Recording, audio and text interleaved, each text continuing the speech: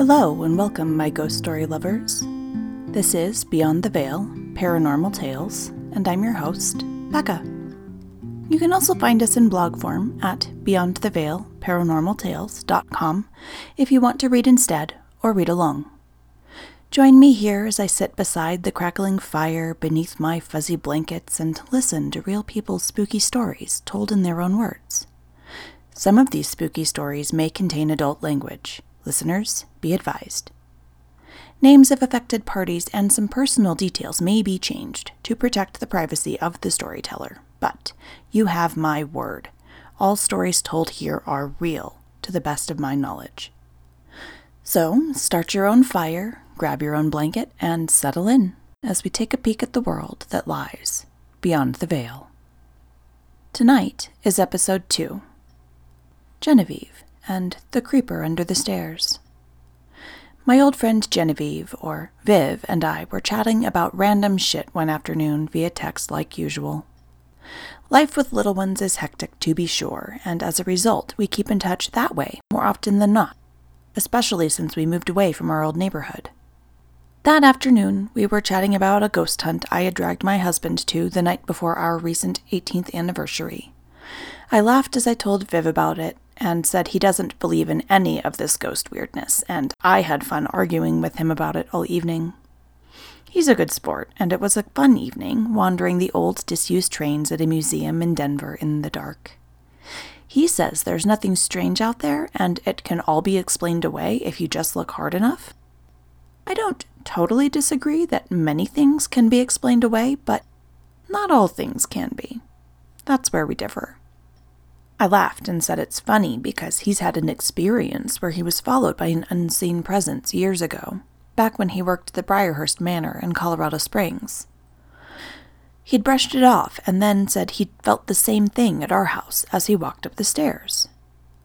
I just stared at him, then said, "Yeah, we have shit at our house." He insisted I'm full of it. I scoffed and nearly suggested he go wander our unfinished basement and then tell me there's nothing weird under the stairs. But I also don't want to scare him, so I didn't say what I was thinking. Well, I didn't say it to him. I did laugh as I typed it out to Viv, though.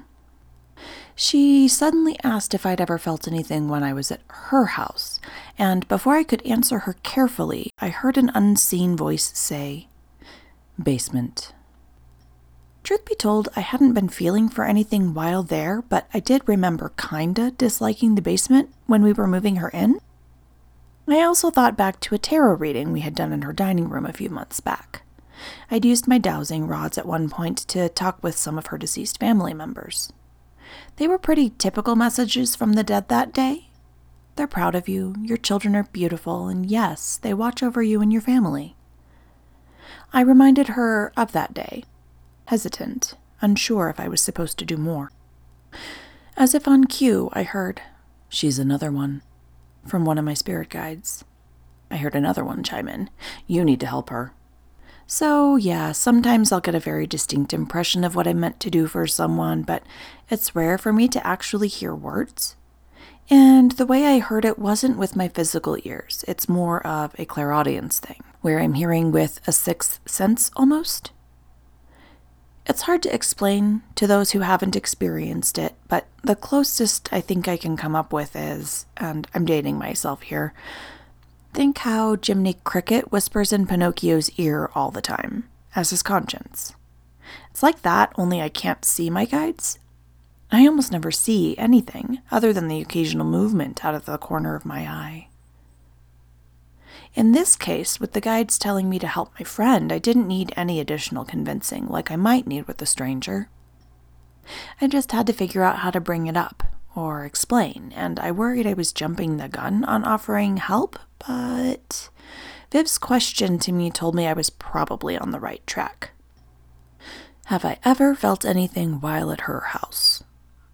Have I? I told Viv that I wasn't really sure about her house beyond the people we talked to during her last reading, but I said I could come do a walkthrough and feel it out if she wanted. I said I keep being pushed to help people with this kind of stuff, and another friend of mine is as well, so the two of us decided to start a little no-charge spiritual cleansing service to help those who really need it. I said if it's a strong need, both Beth and I can come down and make it an official case if Viv is worried about anything.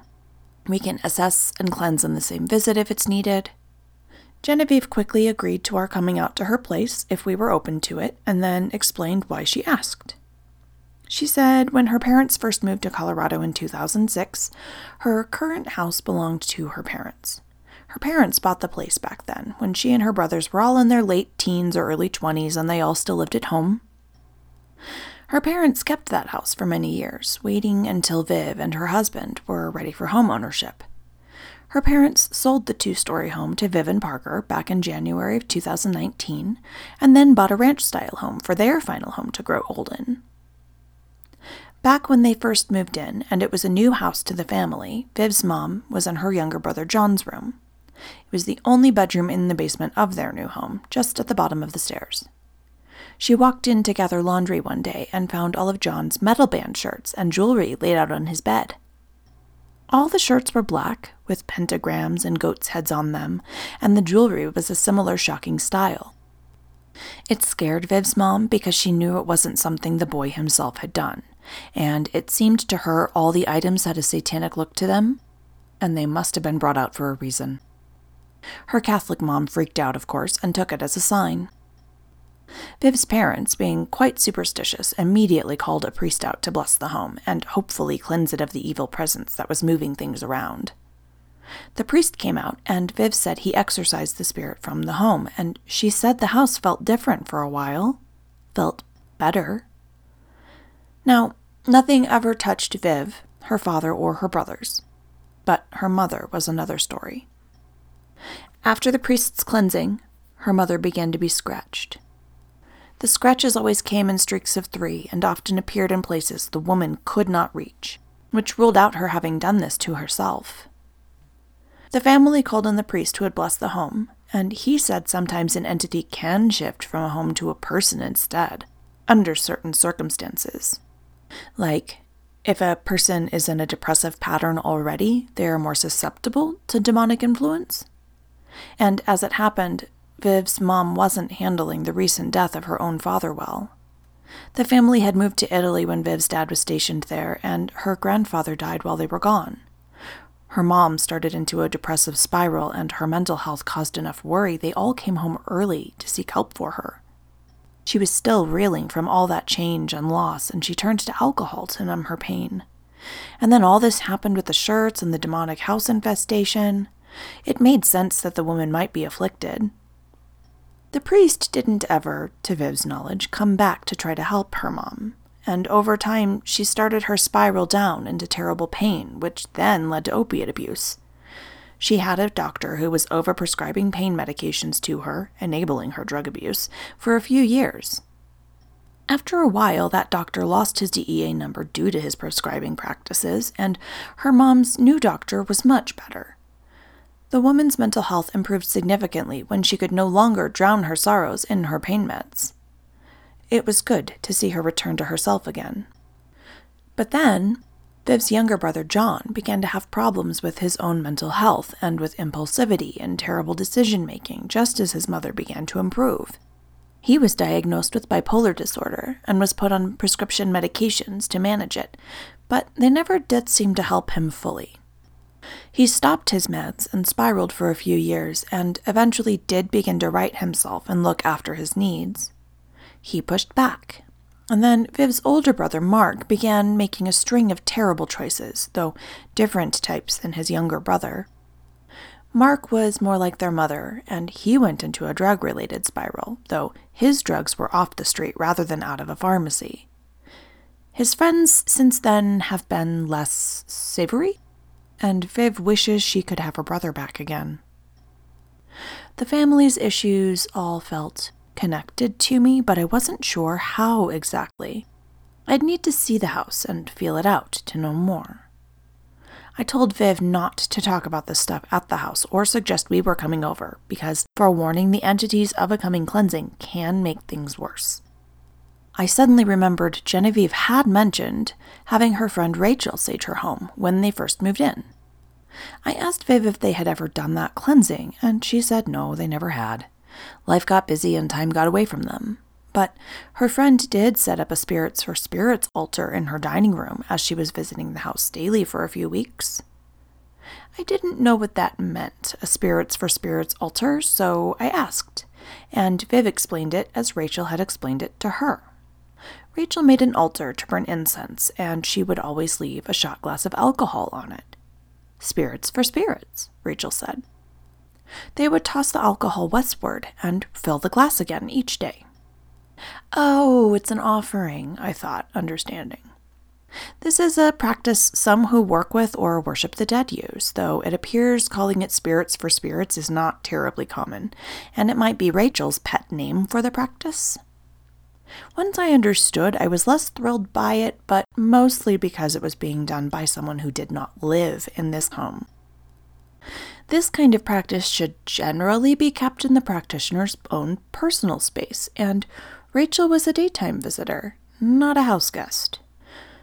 So Rachel was attracting things into the home, but did not cleanse first or put up any protections, I thought, and shook my head and groaned. Usually, if this type of practice is for you, you cleanse your space, protect against negative things that might want to come and take advantage of the offering, and then you set your altar up. Rachel just jumped straight to the altar, and I was really confused why she wasn't setting up her offering space in the hotel where they were staying.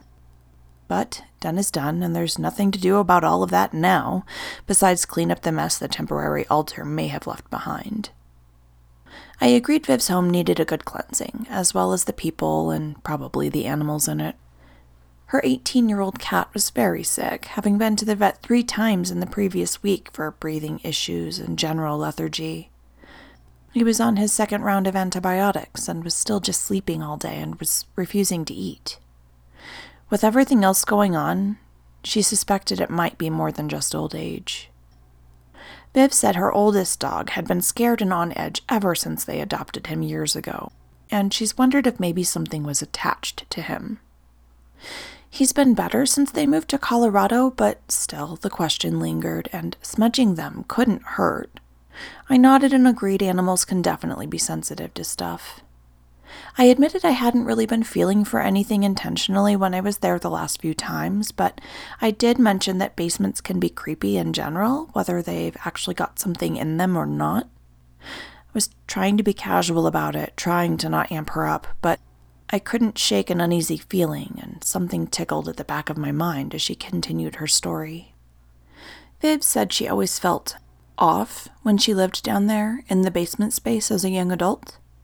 She'd wake up in the pitch darkness and be immediately terrified. But not from dreams or anything, just waking up, frozen in terror, and she couldn't remember where she was for a long moment. She said she always felt like she was being watched when she was downstairs. Nothing has really happened in her home since Genevieve took over the mortgage from her parents, but the memories still bug her. And she worried that the thing with her mom might be detached and be lurking down there again, back where it started. I nodded along as I read and replied, saying her feelings are probably nagging for a reason. She also said her 10-year-old daughter Rose is terrified of the basement. She won't go down there, even with all the lights on.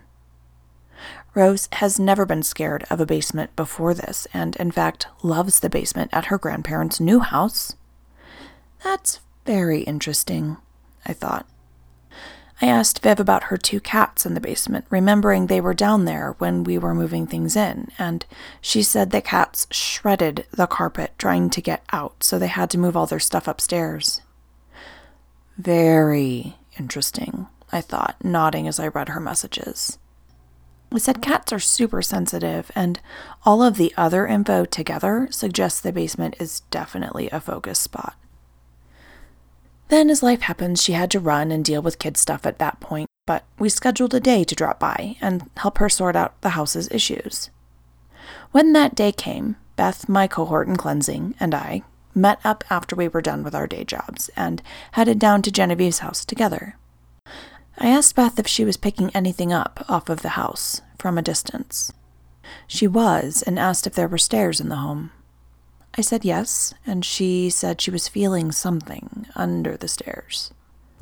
I nodded and I bit my tongue to keep from spilling anything accidentally before we got there. We are trying to have one or the other of us go on each spiritual cleansing case blind to confirm any findings we may have. The idea is usually for that to be me, but I had all the info on this case since Viv is a friend of mine, and it came up naturally in conversation. So this time, Beth was going to be the one going in without any upfront information. We arrived at the family's home, a typical Colorado suburban built in the early 1990s. The front door opens into the living room with stairs leading up to the right. 3 bedrooms and the main bathroom are up those stairs. The dining room is along the back wall of the house, beyond the living room. The powder room and basement doors are tucked away underneath the nook at the top of the stairs, across from the dining room. The galley-style kitchen is around the corner from the dining room, and there's a door that leads into the garage off the far wall. Downstairs is another bedroom, a family room, the laundry space, and another full-size bathroom. Beth and I arrived as Viv's kids were having dinner. Rosie, the oldest, had a friend over for the evening. Leroy, age 3, was distracted, but needed to eat so he could go to bed. Melly, age 5, was eating and also excitedly trying to show me funny things on the TV. I split my attention between the kids and Viv, giggling with Melly, reminding Leroy to eat his food and stop petting their younger kitty. Their younger friendly dog was sneaking around behind Leroy, trying to steal his dropped food bits. The older kids had finished eating and were staring at their phones, giggling over something or other. Genevieve was running around the house trying to get everything done for the evening so we could get started. She felt frazzled to me as she bustled about, trying to wrap up all those loose ends from the day. She is, after all, caring for 3 kids, 2 dogs, and 2 aging cats alone while her husband is overseas for his job. There's never enough time in the day to do all the things. Overall, it just felt like a lot of chaos was swirling around in her life, and I made a mental note of that as I was helping with the kids, like I always do when I'm there. Their old neurotic dog kept barking at Beth, his typical self, and their sick old cat was in the bathroom in his bed, still not feeling well or eating. The younger cat and dog both gravitated toward Beth and I. They demanded pets and cuddles from us, and while they wriggled on laps, Beth texted me to say she feels the animals mitigate the stress for the family, but it's getting hard for them to keep it up. It did seem to calm the animals down after they cuddled with the 2 of us who had come from the outside. Melly finished her SpaghettiOs quickly and was snuggling into the couch, and I could see her eyelids start to droop. I asked her if she was tired, and she nodded gravely. I asked if I could take her to her bed, and she said she was too tired to walk, so I offered to carry her. She said yes, so I scooped her up like she was a little baby and cooed over her as I carried her up to her bed. She giggled in my arms and snuggled in until we got there. I put her in her bed, wished her good dreams, told her good night, and followed her instructions for how she likes the room when she sleeps. Light off, door open. Little Leroy slowly finished his food, and Viv took him upstairs to get him settled down for the night, her neurotic dog on her heels. While we waited, Beth texted me again. Something's in the dining room, in that corner by the door to the yard. And I knew exactly what she was talking about. Nothing was over there at the moment, but that corner was where Rachel the Friend's Spirits for Spirits altar was set up. I nodded, thinking about how Rachel had used the other woman's home for her altar, and how Genevieve only continued the practice for a short time after Rachel went back home. And thinking back, that corner did feel pretty active when we did our reading in that room, but I assumed it was the family members present. Nothing felt bad necessarily, just something was there. It still irked me that Rachel had set up the altar without explaining it all to Viv. Usually, once you start something like that, you need to keep it up long term. Maybe Rachel thought it was no big deal because she was appeasing things that were attached to her while she was there. But the altar acted as an open invitation to other entities instead of just serving to appease Rachel's own spirits. And now that the altar is gone, some of the entities that came into the space because of that setup are upset that things have changed. They're still there, and now they're upset. If they were taking from the alcohol offering before, what are they taking from now? As far as Viv is concerned, she's just reclaiming her space now that her friend went back home, and that's good. If it's not for her, she should discontinue the practice. After a few minutes of waiting and feeling the house out from the living room, Beth said she wanted to go ahead and get started. I asked if there was anywhere she was drawn to, and she pointed to the basement doorway. We got out our things, and I got things started with holy water. I anointed myself with it, Beth, and then the two girls in the living room, then the younger cat and the friendly dog. I ran up to Mellie's room and found her fast asleep already, so I carefully swiped her forehead with a drop of holy water and tiptoed out again. While I was up there, Beth saged the corner in the dining room, where she felt the presence. We grabbed the sage, Palo Santo, and dowsing rods, then headed downstairs. As we reached the bottom of the stairs, Beth's face lit up, and she pointed to a little door under the stairs that led to a storage space. She said, "That's the cubby I was seeing, the under-the-stairs space." I nodded and stepped further into the room, dowsing rods out. The rods began to spin around like helicopters as soon as I stepped into the family room. They don't normally do that. Normally they point forward and cross or open wide in response to yes or no questions. They only spin in response to high energy levels in a space, so this came as confirmation to me that a reasonably strong presence was down there. No, it didn't feel evil by any means. It felt like a trickster, a mid-level entity that could affect people's moods or perhaps move things, but mostly it was just a big pest. Annoying unless you let it in somehow, which thankfully they hadn't done. This entity was the kind of thing that makes the whole basement feel creepy and just makes you want to stay out of there. If your bedroom is in that space, it could get uncomfortable. For Viv's family, that bedroom that used to be her brother's was now being used as a music room. Her husband Parker has several guitars, a drum set, keyboard, and a few other assorted musical goodies stored away down there. So nobody is sleeping down there now, and that's good given the icky feeling in the space. Beth saged around in the family room and then got the laundry space, which is also under the stairs, and the rods spun faster than before. The entity felt more agitated to me after the sage, so I suggested a switch to Palo Santo, which changed the feeling in the air.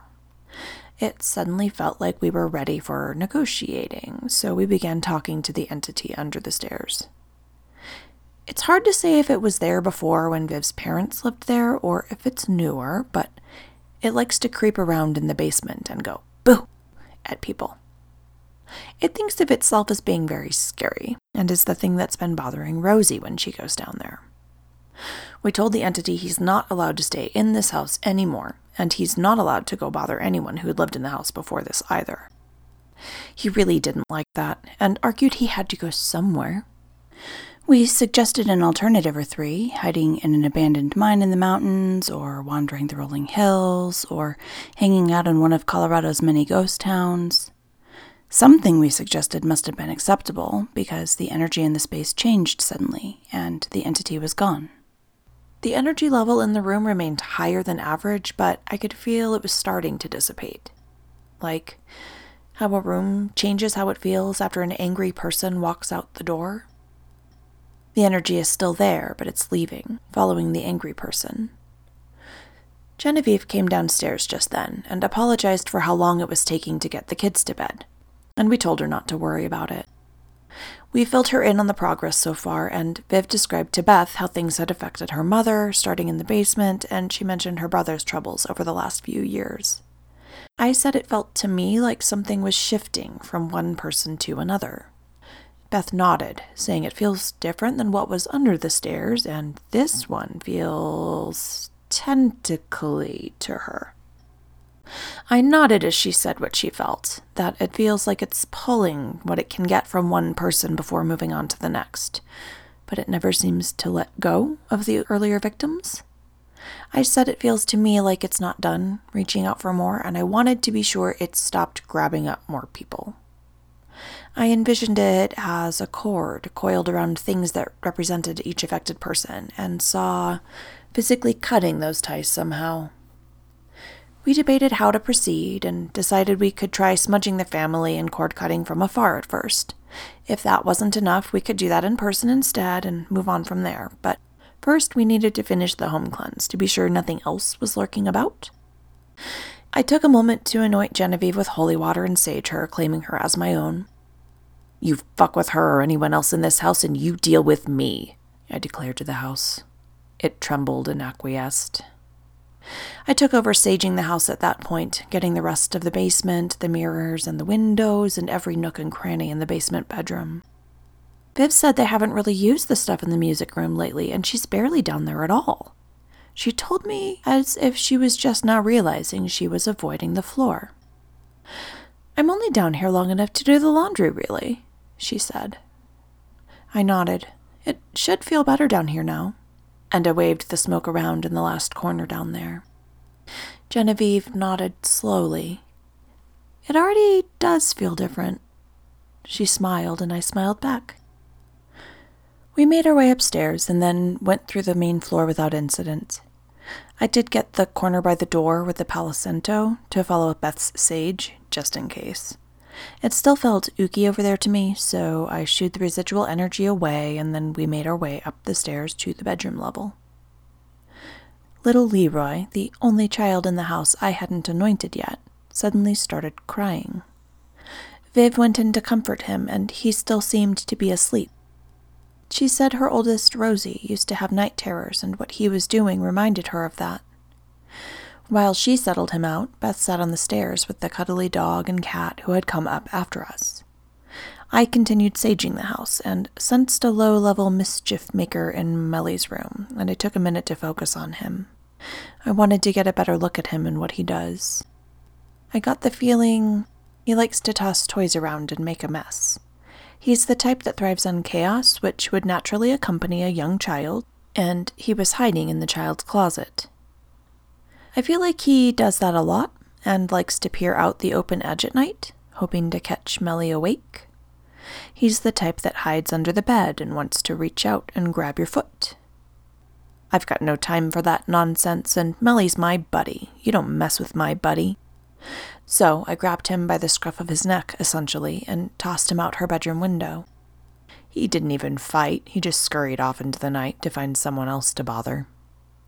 I nodded at his back, cleared the rest of her room, and told sleeping Melly she can really sleep now. She sighed in her sleep, and I pulled her blanket up around her shoulder, then tiptoed out of the room.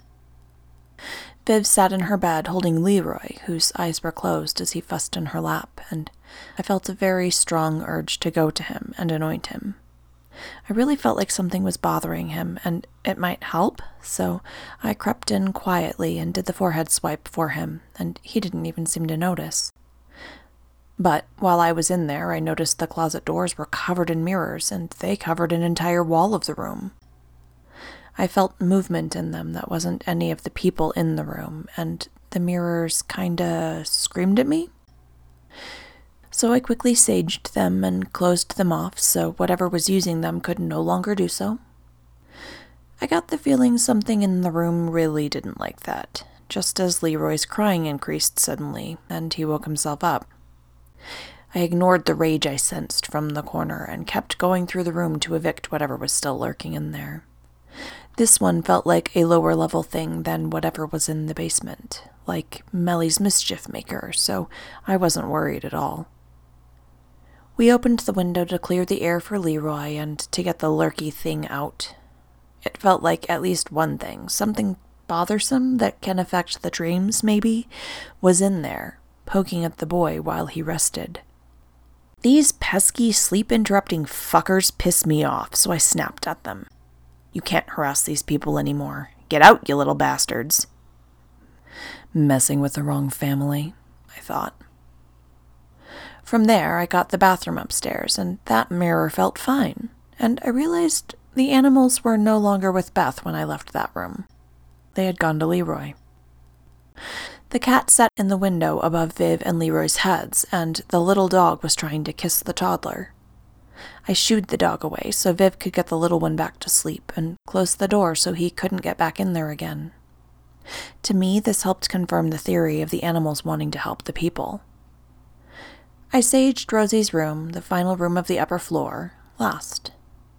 Her room was mostly fine, but she did have a collection of old dolls still in their boxes in her closet. They looked like they might have been Genevieve's when she was a little girl, and she was passing them on to her own daughters. I saged in the closet, getting the boxes really well, and said, "Nobody can use these. They're not for you." And I got the feeling something didn't like that. Minor gripes. I rolled my eyes at it and told it to get out. Shoo! It scurried away. Another little mischief maker like Mellie's. Leroy woke up for a bit, and Viv let him get up for a few minutes to get a drink. While she did that, I went around and placed protection stones around the house. Protective black tourmaline went over the doors into the home and under the stairs, and cleansing selenite was also placed to keep those other protectors charged. It should keep the basement creeper out if he tries to come back. Some of these things can be sneaky and leave when the smudging is in effect, but creep back in after a few weeks when the defenses have lowered. I told Viv to watch out for that creepy feeling returning and keep me posted. She promised she would. Stones placed, I anointed and did some energy work with the sick cat, drying out his pain and yuckies and sending them away, and pouring calm into him and healing into his frail old body. When I was finished, he laid his head down and went to sleep. I watched him sadly for a moment, hoping he would perk up soon. I left the cat to rest and then chatted briefly with Rosie, saying her mom told me she doesn't like the basement very much and asked if she could tell me why. She said, "It feels like someone is right behind me when I'm down there, sneaking up on me." She scrunched her face up like she's smelling something yucky. I nodded and said, "That's totally fair, but it should feel better down there now. If you do go downstairs and it feels creepy at all, you tell your mom and she'll tell me." She asked why, and I said, "Well, the creepy thing is why we're here, and we told him to go away. He did leave, but we want to know if he tries to come back." She nodded seriously. When we were all finished, we gathered our stuff up, said our goodbyes, and left for the evening, feeling a weight lifted from the property. On our way back after the cleansing, Beth and I were chatting about the details she hadn't heard while we were there. When I told her about Rachel's altar in detail and how many little things I felt all over that house, Beth nodded gravely. Presumably Rachel knew how to handle the spirits she's used to interacting with. She likely even knew what to do if something bad came in. But Genevieve wasn't aware of any of this stuff, and now Rachel's left her friend in a pickle. I knew the whole thing was bothering me for some reason, and now that we were all done clearing the home, it all made a lot more sense.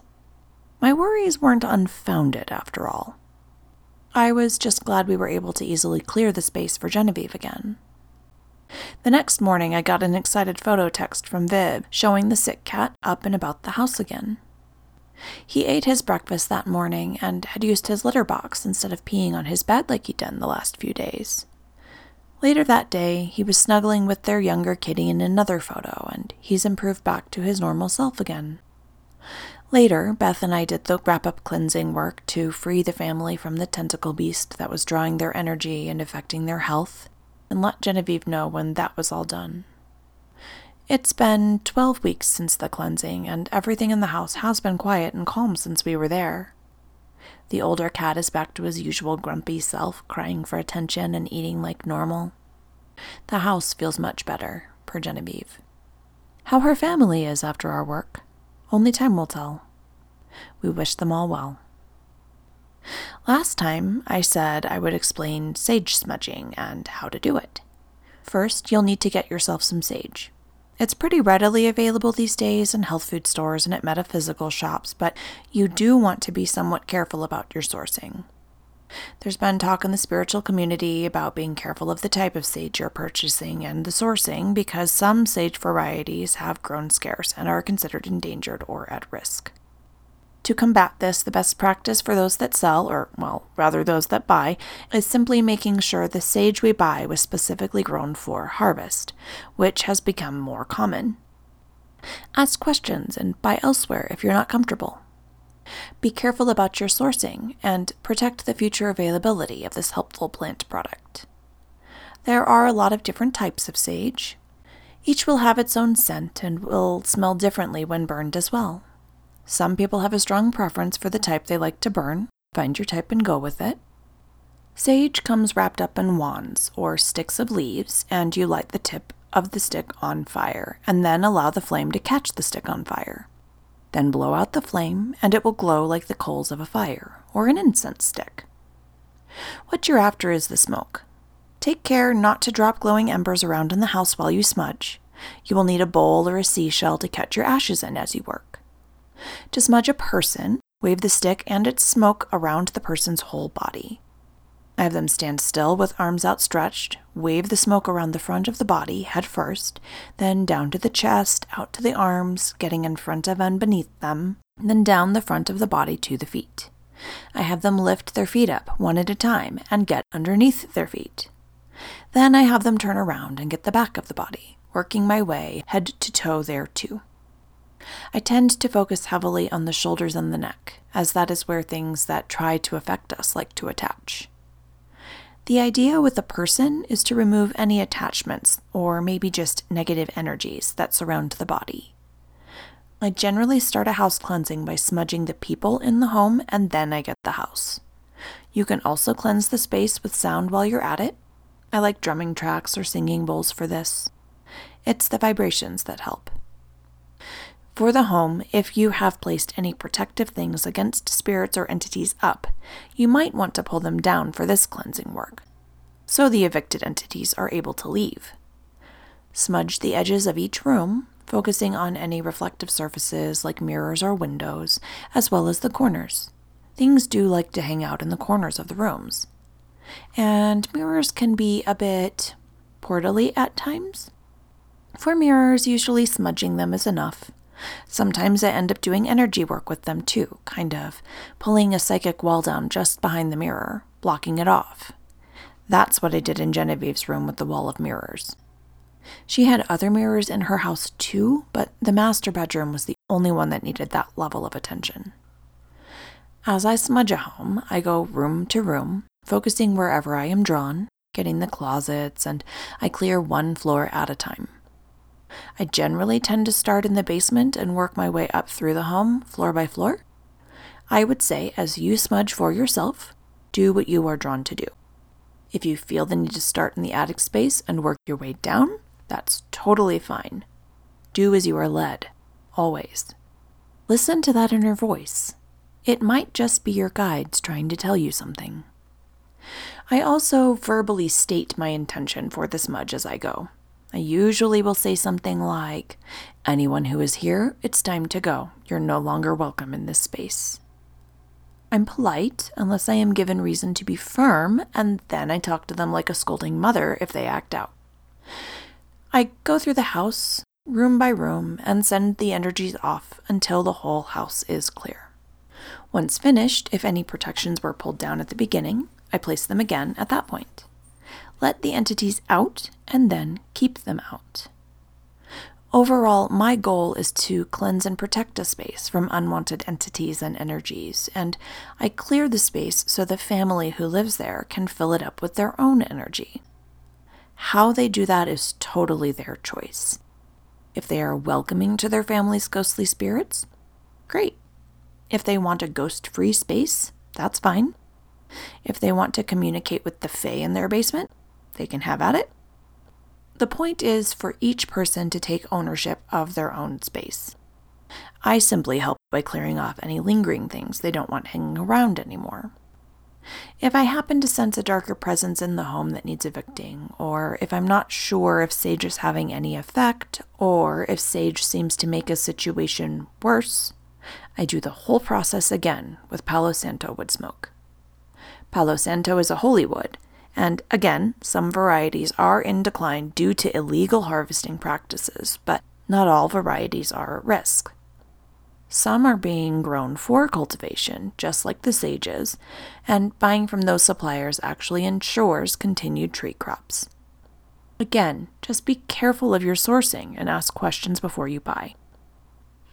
To use Palo Santo, light the tip of the wood stick on fire, just like you do the sage or the incense, and wave the smoke around in the same way.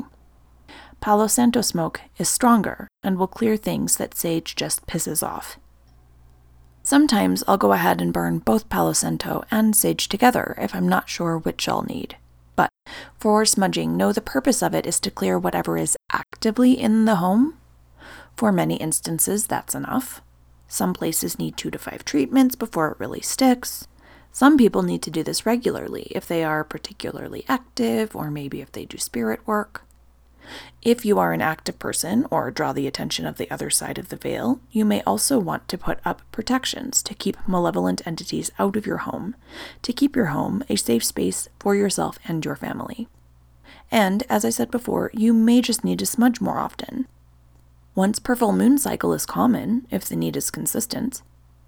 I'll get into other helpful protections like the black tourmaline and selenite I mentioned in this episode, and setting up ghostly or spiritual rules for your space another time soon. To learn more about sourcing your sage and Palo Santo, I found an article that has a lot of information, including links to the pages that explain it all in more detail. Check out zendout.com and the article, Why It's Okay to Burn Sage and Palo Santo, but read this first. Thank you all so much for joining me. If you have a paranormal story of your own to share, email me your story and I'll read them here. Send your stories to Beyond the Veil, Paranormal Tales @gmail.com. If you are in the Colorado Springs area, email me to schedule an interview if you prefer. All stories will be anonymous, as always, for your protection. You can find us on social media, on Instagram, our Facebook page, and our Facebook group, linked under the community section of that page. Join us, but play nice, or I'll put you in timeout. If you'd like to support the blog and podcast, you can always tell a friend, subscribe, rate, and review for free, which we really appreciate, and that helps other people find us. You can support us on Patreon as well if you like what you hear and want to leave a little tip at patreon.com/Beyond the Veil Paranormal Tales. One tier offers to use your name in place of one of our storytellers, if that sounds fun to you. I think that about wraps it up for tonight. You stay cozy by the fire there and keep those blankets toasty. If you get brave and run to your bed, be safe. Watch for those ankle grabbers by the stairs.